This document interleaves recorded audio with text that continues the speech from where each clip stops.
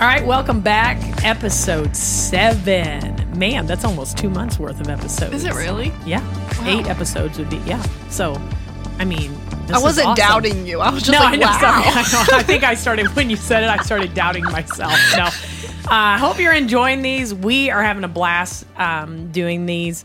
At some point, we might need to do a new picture, add Kat. I don't know, or we'll just keep my picture up. So no, because you're the main person. Okay, so. well, I'm just here for so fun sweet. times. Well, you are making these so great because somebody was talking to me the other day and said it makes it more enjoyable to listen to because it sounds like there's a dialogue happening instead of like a mini sermon. Right. Which, not that that's bad, but I think my heart behind what I wanted was, let's say it sounds like me and you are talking at a coffee shop and somebody's like, oh, I want to hear what they're saying. Right. Or eavesdropping like you do when we're at restaurants. Oh my gosh, Yes, the other you. day I was at a restaurant with Alisha and then some of the ladies that work with us, and there was a guy behind me talking about his bow hunting, and he said something about a bear on a hill, and I was like leaning back trying to hear what he was saying, and they were like, you're really creepy, and I was like, but and ignoring me, and you hate that. I know, I'm so sorry. For a conversation that you weren't even in. Oh, well. That's fine. All right, well, today's episode is a doozy because I kind of want to hit on this. And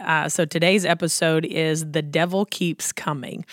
And I think in all the years of counseling people, because I've been in ministry, my gosh, in some type of capacity since I was 15 years old. And so the older I got, the more I would say counseling sometimes, with people, a lot of people's biggest frustration, I think, is they think that God is just sitting around just like going, yeah, devil, go get him. Yeah, do this, go do this, or have fun. Have at this. And so I kind of want to break down some things because, one, I think people can view that the fact that the devil keeps coming after them as a direct reflection that somewhere their relationship with God is not right. Which I do, there are times that I've realized in my life that it's as if the devil has a key to my house. So I've realized somewhere I've allowed something, but the majority of the time I would say that's not the case. It's the enemy. He's always going to be coming. And I don't think we actually understand that. It's, when I watch a football game, I've never seen the offense go, I don't know why the defense keeps coming at me. I don't know why these guys keep running at me. Why do they keep trying to take the ball? Why are they attacking me? Right. Why are they tackling me?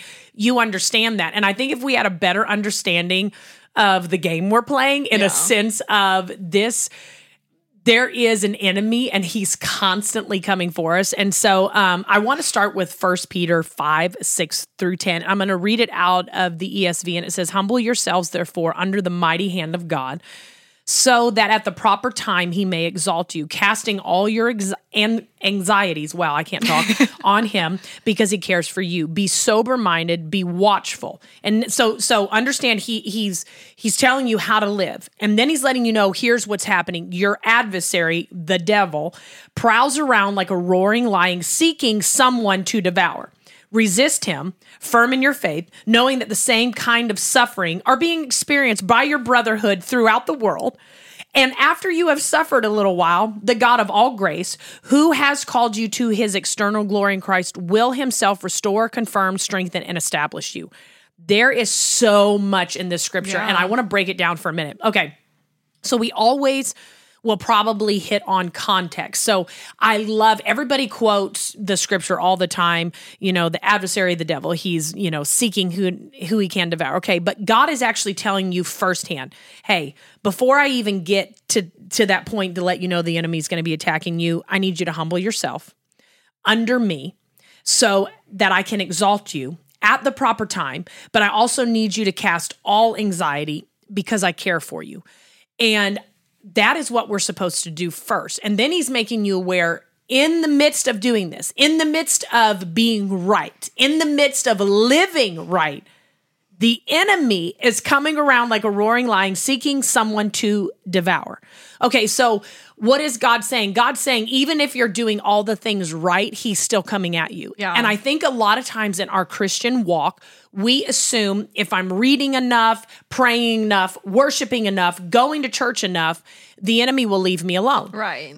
in all actuality, the more spiritual you're becoming, the more the enemy hates you. Right. Okay? Yeah. And I don't think people put that, I don't know if they think that way. And I mean, I don't think I did. I think growing up as a Christian, I always thought if I dotted all the right I's and I crossed all the correct T's, because there are crosses, you know, so it's spiritual, that if I did all the right things, the enemy, I was untouchable. Right. Jesus himself was not untouchable. Yeah. So good. what made me, where did I come up with this? So I've really spent the last few years really going, okay, so where do we need to start from? I think we need to start from the fact of understanding that the enemy is in control of this world. Yeah. Okay. So there's a couple scriptures to back that up. 2 Corinthians 4:4 says, in whose case the God of the world has blinded the minds of the unbelieving so they may not see the light of the gospel of the glory of Christ, God of this world. We also, John 5:19 says this, we know we are of God and the whole world lies in the power of the evil one, is what the Bible says. Okay, so, and then let's go all the way to Matthew 4, where we know the temptation of Jesus happens. Do we not remember that one of the temptations was, if you bow before me, I'll give you this world? Right. You cannot give something you do not own. That's so good. That is like mind blowing. Like, well, it's like right there and you don't even see it. Yes, because like I can say, would you like a Tahoe? I own a Tahoe. But if I told you, I'm going to give you a Tesla because you know me. Another minivan. Okay, you and minivans, whatever. If I say, I've got, do you want, I can't offer you something I do not own. That's so good. The enemy was offering Jesus something. What Jesus knew that he could do was, I am not going to give into this temptation to have control of this world. What I'm doing is I know my assignment is to die for this world. Right. So in the long run, I can redeem it. Having control of the world wouldn't have redeemed all of us. Oh, that's so good. Okay. And that's such like if you think about it, like Jesus, like if the devil truly brought things to Jesus that were actually a temptation, because that's what it said, he tempted Jesus, like that was a temptation. It could have been like, hey, you don't have to die, just be the God of this world. That's a legit temptation right there. And that's wild. And like he was like, no, I'm going to die instead. And I think that was because I think it was an easier out. Right. This would be easier. The devil will always give you an easy out too. Yes, 100%. And he's going to always keep coming. Yeah. Okay, so we go back to this scripture, and we know that the Bible says, after it says devil prowls around like a roaring lion, seeking someone to devour, resist him, firm in your faith. And then this is where I think this is so good. God's telling you, knowing that the same kind of suffering are being experienced by your brotherhood. Where in the world did I ever think that if I did everything correctly, I would not suffer? God is literally saying, hey, and please know that there are suffering. It's being experienced by other people. One, I don't think there are enough people in the church that are authentic and genuine and real about what they're facing. Yeah. It's one of the reasons why I, as a pastor, or even as a youth pastor, I was like this, even, as a podcaster, it's like, I want to be as open and honest about the things that I've dealt with, I've struggled with, because I think what God is saying is, hey, know this, the same kind of suffering are being experienced by brotherhood throughout the world. And after you have suffered a little while, the God of all grace, who has called you to his eternal glory in Christ, will himself restore, confirm, strengthen, and establish you. We have to remind ourselves the devil's always coming, but God always has a response. Yeah. And I don't think that we take time to step back and go, okay, I'm going to, from here on out, realize the enemy is never going to relent. He's going to be relentless, but so am I. Yeah. So am I, and so is God. Because what God is saying is, I always have a response. I always have something to respond to what the enemy is doing to you. Right. And coming at you. The problem is, we don't take it to God because the enemy has convinced us it's God. Right. Yeah. We won't say that it is, but we will say things like, God let my loved one die, or God let this happen, or God let this happen. You have to show me that scripturally. Yeah. Because when I look biblically at the word of God, I'm seeing that the enemy is in control. And what God is saying is, listen, there will be trials and tribulations, but be of good cheer. The enemy is a roaring lion. He is looking, who can I devour? And here's the real truth. The enemy is aware of what's working on you by how you talk. Mm-hmm. Yeah. The Bible says in Proverbs 18:21, the tongue can bring death or life. Those who love to talk will reap the consequences. What is it saying? Of either one. Yeah. The enemy knows what attacks are working because he is very aware of how you're responding to what he's sending. And I don't think we realize that. I think we think, oh, I've got to pretend or I've got to say the right. No, he's very aware of your demeanor, of your agitations, your anxieties, your fear. And he goes, oh, good, this is working. So the enemy himself is not all powerful the way that God is, where God is omniscient. He can be everywhere at once. He is, the devil cannot do that. Right. Okay. So he's got to pick and choose where he's attacking or where I would say he's sending his little minions. Yeah. Okay.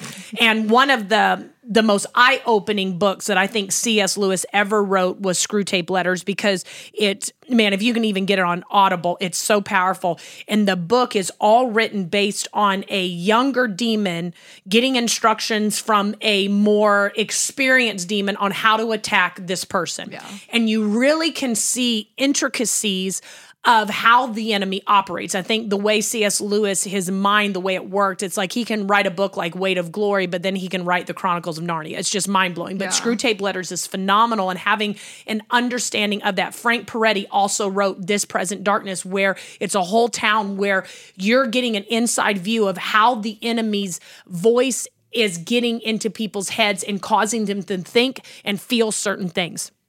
So going back to the fact that God can be in all places as one, the enemy can't. So what he has to do is he's trying to figure out. That's why he says, I'm like a roaring lion. I'm just looking at who I can devour. And when he feels like he's getting close to someone, he keeps pressing in harder. Yeah. And I think what we have to really take time to process or really take time to see is, am I actually fueling the enemy's attacks against my life? Yeah. Because of how I'm responding. Am I responding from a place of, okay, I'm aware the enemy is going to attack me? Like if I know that, like I'm going back to a sports analogy, the whole job of whatever sports team is getting ready to play. You know, we just had March Madness. They would study how their opponents played so they knew what to come. They knew what I need to work on this. Take even UFC fighters. They will watch their opponent fight so they know, how do I need to combat how this person is going to come at me? Are they going to try to take me down on the mat? Yeah. Are they going to try to high kick me? What is this going to look like? I don't think we truly understand our adversary. Yeah. I think that's why God spends time. Hey, this is what he's going to do. He's looking who to devour. He's doing this. So beforehand, I'm going to tell you, humble yourself. Why? Because you've got to stay at a place that you can constantly hear my voice. When you're trying to prove how spiritual you are, you're not at a place where that you can receive the grace of God. Right. But God's going, even after the enemy comes at you and you have suffered a little while, I want you to understand that me, the God of all grace, and I've called you to eternal glory. Understand, you are not stuck here. This is not, your life is but just a speck of what's truly going to happen. But after that, I'm going to restore you, confirm, I'm going to strengthen, and I'm going to establish you. What is he saying?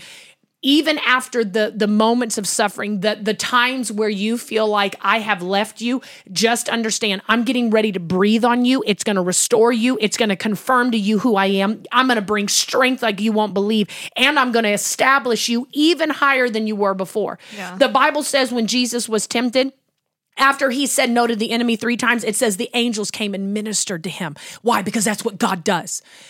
Not only does he do it for Jesus, he'll do it for us.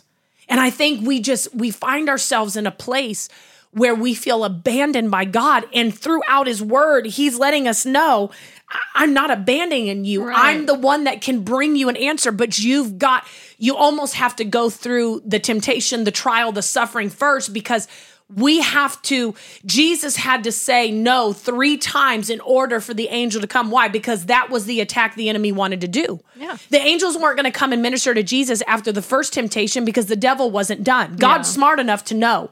There's more. But when the enemy starts to give up, that's when God goes, good, now I get to step in.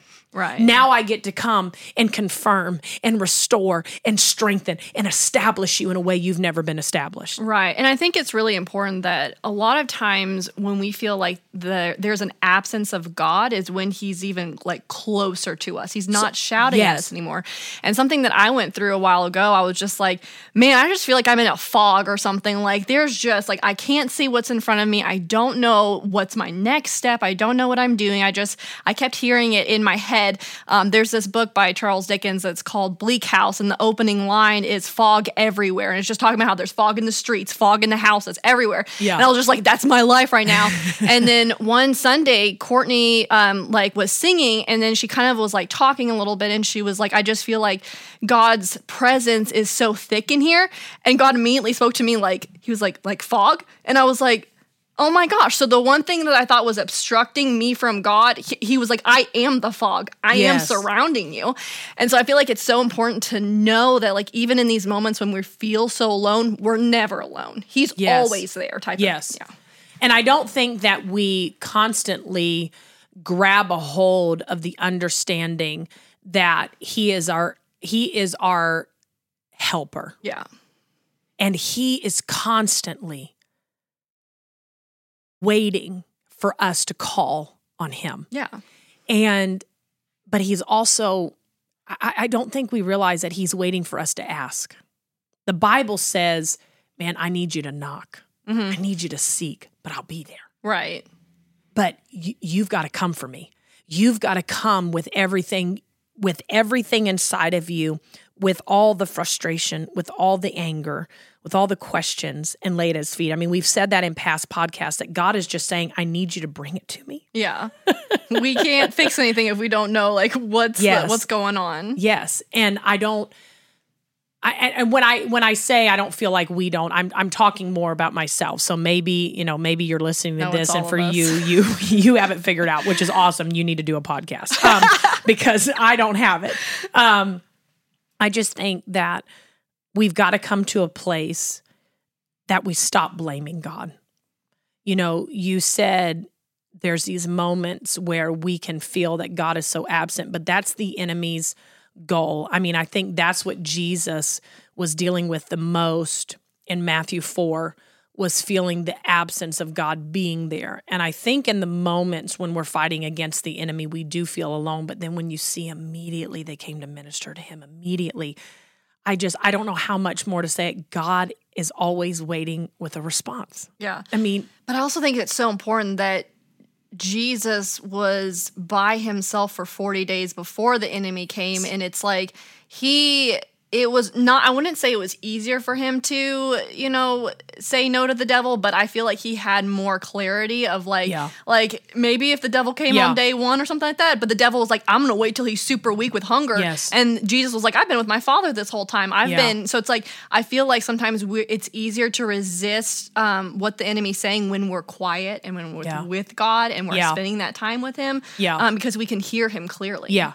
But I think you made such a good point. I really think the enemy thought, I'm coming when he's weak.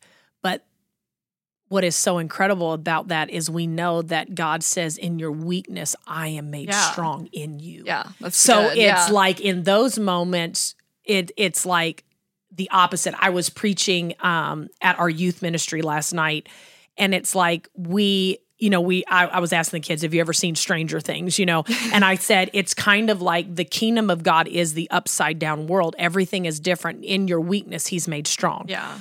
I was sharing the story in Judges 6 where Gideon is in the wine press, and when he comes and he's talking and the angel comes to him and says, hey, mighty man of valor, and he's like, who are you talking to? Like, surely not me. And Gideon's first response is he's almost frustrated. He's like, where have you been? Like, we were brought out of Egypt and then you left us here. And the angel doesn't even respond to that. He begins to tell Gideon what he sees in him and that he's the one that's going to bring about deliverance. And it was incredible because Gideon's response is, and I really want to do a whole podcast on this because it's so powerful, because I just saw this last week. Gideon's response in it was, I'm the weakest in my clan. I can't do this. And God's immediate response is, perfect. You're the one. Here you go, and go with me. And I really feel like we think God uses us at the moment that we've gotten ourselves the strongest, but it's actually when we've gotten ourselves to be the most honest and vulnerable if I don't feel good enough. Right. I mean, for me to step out to do a podcast was me thinking, I don't think I can do this, but I just really, really want to. Yeah. And then the response has been, man, this has been awesome. And it's almost been shocking, but I think it's because I did come from a place of, my heart is in to do it, but I have no idea if I'm good at this or not. Right. You know what I mean? You're fantastic. Well, I appreciate that. But I come from a place of, I'm willing. And I think when we're honest with, I don't know if you're the one, I don't know, God, if I'm the one you should choose, and God goes, perfect, you are, because you are the one that was willing to say, I'm the least, and now I can do the most with you. That's so good. And I think when we get to that place, God's going, that's what makes you so strong, is your ability to say you're weak. Like, I think because that makes us lean on God more, and that's what he wants. He doesn't want us to be independent of him. When we do that, it's like, that's not faith. But where did we come up with that? Right. It's like, let's get to a certain level in our Christianity where we don't need God, and we don't need to pray for anything. I know so many scriptures, I don't have to read the Bible anymore. Yeah. And that's where I think we're trying to get. I think, and I don't know where it came from, so I'm not blaming anybody. Yeah. I think at some point there was this process where we thought, the less I have to lean into God, the more spiritual I am. And God's almost like, I've told you to be like a child. Well, I think of my two kids, and I've got a 1-year-old and a 6-year-old. Their level of what they need from me is different, but they both are dependent upon us, right? You know, for different things. And I think God's saying, I don't ever need you to get to a place where I am not valid in your life anymore, where you have me so figured out you don't even need me, because I wouldn't do that with anybody else. I've never heard of people getting so close to a friend that they're like, oh, we don't even have to hang out anymore. But I feel like we do that with God. Yeah. You know, and I'll say this over and over and over again. I feel like when it comes to natural things, we use our brain, but when it comes to spiritual things, we don't, and we are idiots at times. Like, I think sometimes in a bad way. I know the Bible says there are things that look foolish to the world. No, sometimes you really look like a fool. Yeah. Because I feel like, it's like, I don't know anywhere else where people are like, oh, yeah, I know this is what I need, but I'm not going to go there. And I feel like we know we desperately need God, but we want to feel spiritual enough that I don't have to ask him for help. Right. And yet, that's what we're supposed to do. Yeah, and I do feel like there was some kind of dialogue, like, because I'm like, where were we getting this? Where it's like, to be more spiritual means like you're not getting attacked. I just feel like that was preached from the pulpit of like, if the enemy's coming at you, then that something's wrong and all this stuff. And it's like, I do 100% believe that there are like open doors that you can have all that kind of stuff. And that's probably where, it can get a little murky and confusing, but hey, you can ask God and be like, hey, is there something that I'm letting in? Or is this just something that I'm being attacked with? And then you can learn how to fight that way. Yeah. But sometimes we're just like, I'm getting attacked. I'm not going to talk to God. I'm going to peace out for a second and just, pretend like it's not happening instead of asking. And wisdom is going to God. Wisdom is saying, okay, God, is there some, because I mean, I've talked to people before and they're like, man, we started noticing there was a lot of fear in our house and we realized it was what we were watching, and there are things like that God can show. But I also think just understand the fact that if you are serving God, the enemy's coming. Yeah. The devil is coming at you. I don't like that we have at times, I think, in the church world when people are getting saved, it's like, yes, you can live a life that is abundant. And yes, now you have somebody to lean to. But here's the whole thing. I'll say it this way. I've had people tell me before, I don't know how anyone could face a death, a miscarriage thing without God. That's the whole point, is there will be suffering across the board. We just actually have someone that we can lean into that's going to come and restore, confirm, strengthen, and establish. But we can't convince people if you serve God, life is perfect. Right. If you serve God, you'll never deal with anything. And I think that's what's happened. And we would have droves of people come and want Jesus and want that, but then all of a sudden not realize, how am I losing all my friends in the end? Well, because the enemy now realizes, well, we're on opposite teams now. I don't like you, so I'm coming at you. Right. And I think we have to have an understanding of the fact that he's not going to stop. The only time he's going to stop is when the rapture and all of that takes place, and he is sent in hell for the rest of his life, and he knows that. Yeah. Well, you have to understand the enemy is quite well aware what is waiting for him. The same way Jesus knew this is the end result of what I need to do. The enemy has already been warned. It's in the Bible. Yeah. He's aware. Yeah. God's not like, that's not happening. No. He knows. So he is taking as many as he can with him. And if he can get you to doubt, question the goodness of God, he feels like he's winning.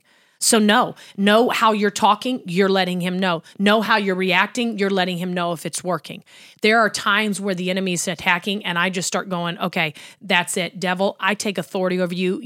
I think it was last week, I could feel resistance in the building as we were, leading worship. And I thought, I'm going to use the authority that I know that I have as the worship leader to come against just the hindrance of the enemy in that room. And you could feel things start to break because there's a responsibility each individual has to take. But I knew corporately that I had authority to take over what was happening in the spirit realm in that moment. And I think more people in the room don't realize how much authority they have, that they are room shifters, that they don't have to be on a stage to shift the room, that you're aware, man, the enemy's really trying. There's a lot of resistance here in this moment. Why? Because probably somebody was in that room. I mean, this is my honest opinion, believing for a healing, believing for restoration, believing for something. And the enemy's like, oh, crud, I don't want them to get this victory. So I'm going to start bringing doubt to as many people in this room as I can so that I can really quench the Spirit of God, really stop that. So when we come in full of faith, full of going, okay, he's a good God no matter what's happened this week. Because I'm not giving God a pass like, oh, you did this to me, but you're still good. No, it's anything that has to do with kill, destroy, bad things. That's all the enemy. Right. It's not God. And I think that it's important to understand, I remember, it was funny because I was thinking about this other day, and it's I feel like it's so important to take authority over those situations and things where I'm not going to let the devil do this.